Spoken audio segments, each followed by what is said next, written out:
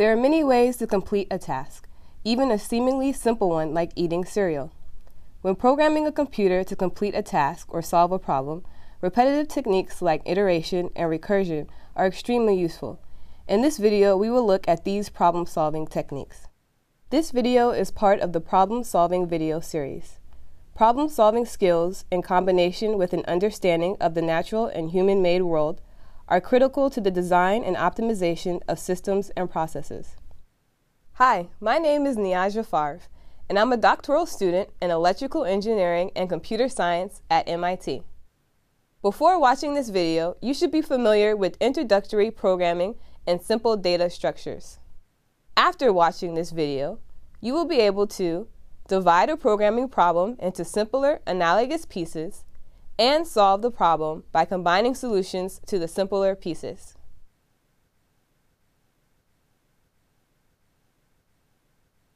In computer science, we often want to solve complex problems. However, computers deal best with performing easy tasks over and over again. We utilize the computer's ability by implementing repetitive techniques to incrementally solve our complex problems. Though eating a bowl of cereal is a fairly simple task that most of us can complete automatically, we need to think carefully about how to program a computer to do the same. Let's take a closer look at the problem and identify the fundamental steps used to frame cereal eating for repetitive computation. In this example, let's suppose the computer understands the basic operation of eating a single bite of cereal, but does not understand how to eat an entire bowl of cereal. So how do we teach the computer to eat a bowl of any size greater than one bite? Pause the video here and think about it.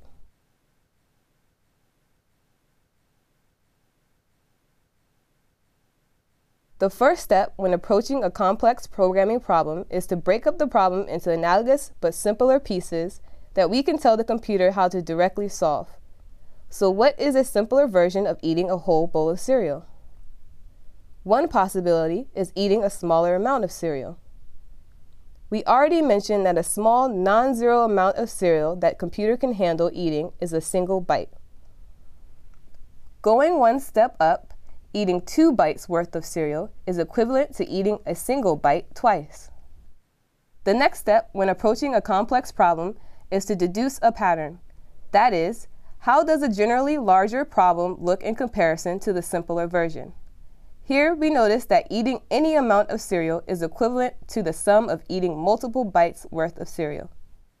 Now that we've broken up our problem and understand how the pieces will fit back together, we can put our solution into a generalized code framework.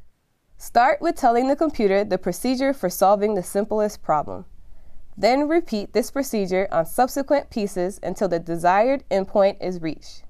If the bowl contains cereal, take 1 bite of cereal.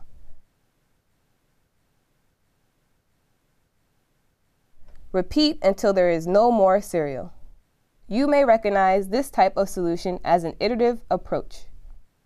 Or we could also take the following alternate approach. Start with telling the computer how to solve the simplest problem. Then break the problem into simpler and simpler pieces until we reach the version we've already told the computer how to solve. Does the bowl contain 1 bite of cereal? If so, take the bite. If not, divide it up into a bowl containing 1 bite and a bowl containing the remainder. Repeat this procedure on the resulting bowls. In this case, we end up with a series of bowls containing 1 bite, which the computer knows how to eat. Breaking up a problem into progressively simpler but analogous pieces in this way is known as a recursive approach. Because the solution to the most complex problem depends on solutions to the simpler pieces, recursion creates a queue of jobs waiting to be completed. In contrast, when using iteration, there is no such dependency from one instance of the problem to the next. So even though the computer ends up consuming n bites of cereal in both cases, the iterative and recursive approaches arrive at this answer in very different ways. There are many different ways to successfully eat a bowl of cereal or solve any given programming problem. The key is to 1. Break the problem into analogous pieces that the computer can solve, and 2. Combine the solutions to the pieces into a solution for the more complex problem.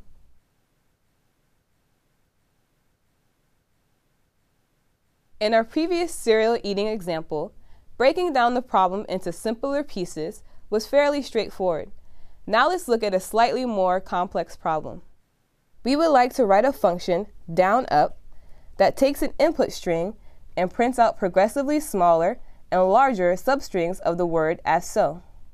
To help us work with strings, we have a helper function, substring, which extracts a portion of a string beginning from the first character up through a specified end index.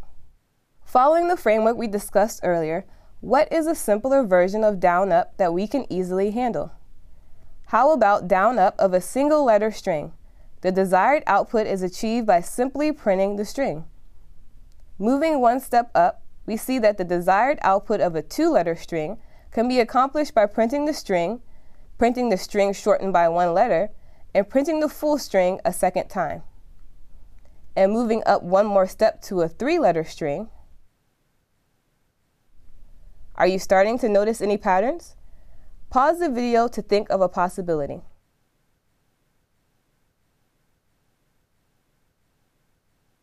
Though there are many different patterns, here is one you may have come up with.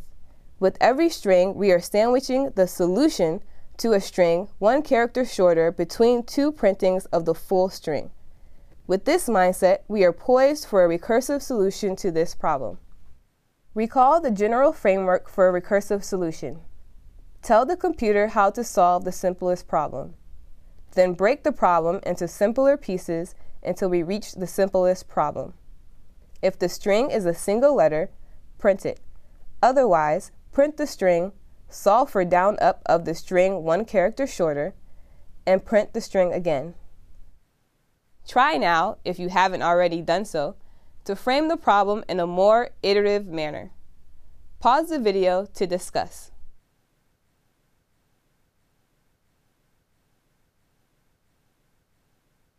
We can notice that we are repeatedly printing substrings of the full string, with each step moving the end index from the original length down to 1. This is followed by again printing substrings, but this time increasing the end index back up to the original length. We can program this solution using two iterative loops. Recall the general iterative code framework. Tell the computer the procedure for the simplest problem. Repeat the procedure on subsequent pieces until the endpoint is reached.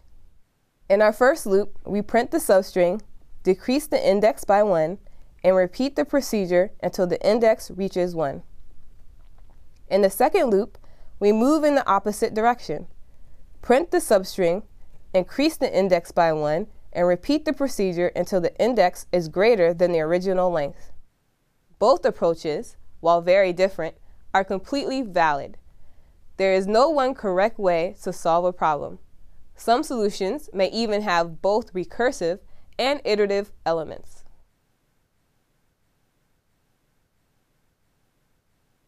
Now let's solve a third problem with an even more complex pattern.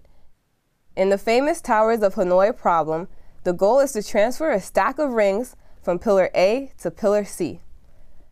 We can only move a single ring at a time and can use pillar B as extra workspace. We cannot place a larger ring on top of a smaller ring. Let's follow the framework and start by working out the simplest problem, transferring one ring. Here we can simply move the ring from A to C. Okay, now let's try to transfer a stack of two rings. First we move ring 1 to B, then ring 2 to C. Then move ring 1 from B to C. Now let's try something a bit harder. Let's try to transfer a stack of 3 rings. Ring 1 moves to C, ring 2 goes to B, and ring 1 goes to B. Now ring 3, which was on the bottom, is free to move to C. Then ring 1 goes to A, ring 2 goes to C, then ring 1 finally goes to C. Notice that after we moved the bottom ring to C, we essentially arrived at the same conformation as when trying to transfer 2 rings. We have 2 stacked rings and an extra empty pillar. And because the largest ring is in the desired final position and does not impede the movements of any of the remaining smaller rings, we can treat the pillar as being empty. This observation is crucial to the recursive implementation of the Towers of Hanoi solution. We transferred n-1 rings to the extra pillar, moved the largest ring to the final position, then transferred n-1 rings to the final position. Can you frame a pseudocode solution to the problem? Pause the video here to work out a possible solution.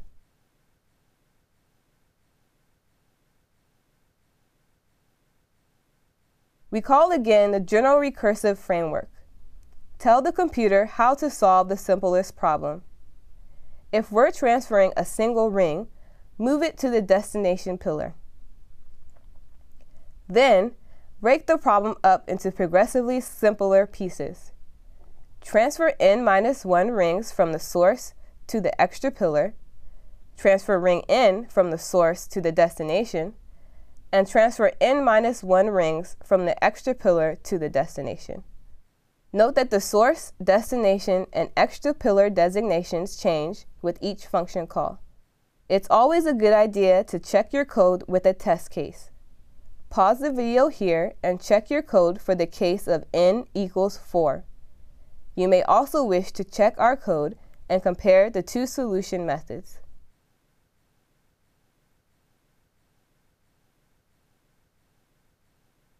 Now let's check our code and traverse through the solution for transferring 4 rings. We're not transferring a single ring, so let's transfer 3 rings from A to B. We're still not transferring 1 ring, so let's transfer 2 rings from A to C. We're still not transferring 1 ring, so let's transfer 1 ring from A to B. And we can finally move this single ring. Now we return to the previous call and can move ring 2 from A to C. Then we transfer our n-1 stack from B to C. This results in transferring 2 rings from A to C. Returning one more step back, we move ring 3 to B. Now we transfer 2 rings from C to B.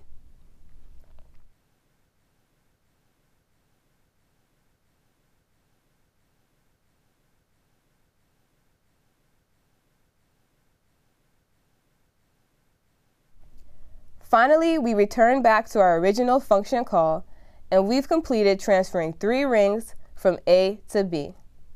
So, we can move our largest ring, number 4, from A to C.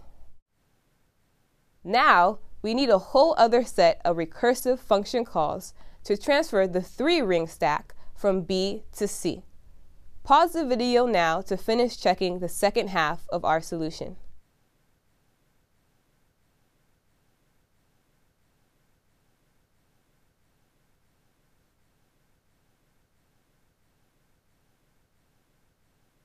In this video, we showed you how recursion and iteration take advantage of a computer's ability to repeat simple tasks. To approach a complicated programming problem, first solve some simpler versions and try to identify a pattern. Then, depending on the type of pattern you find, fill in a recursive or iterative code framework. And remember, iterative, recursive, and even mixed solutions to a single problem may all be correct.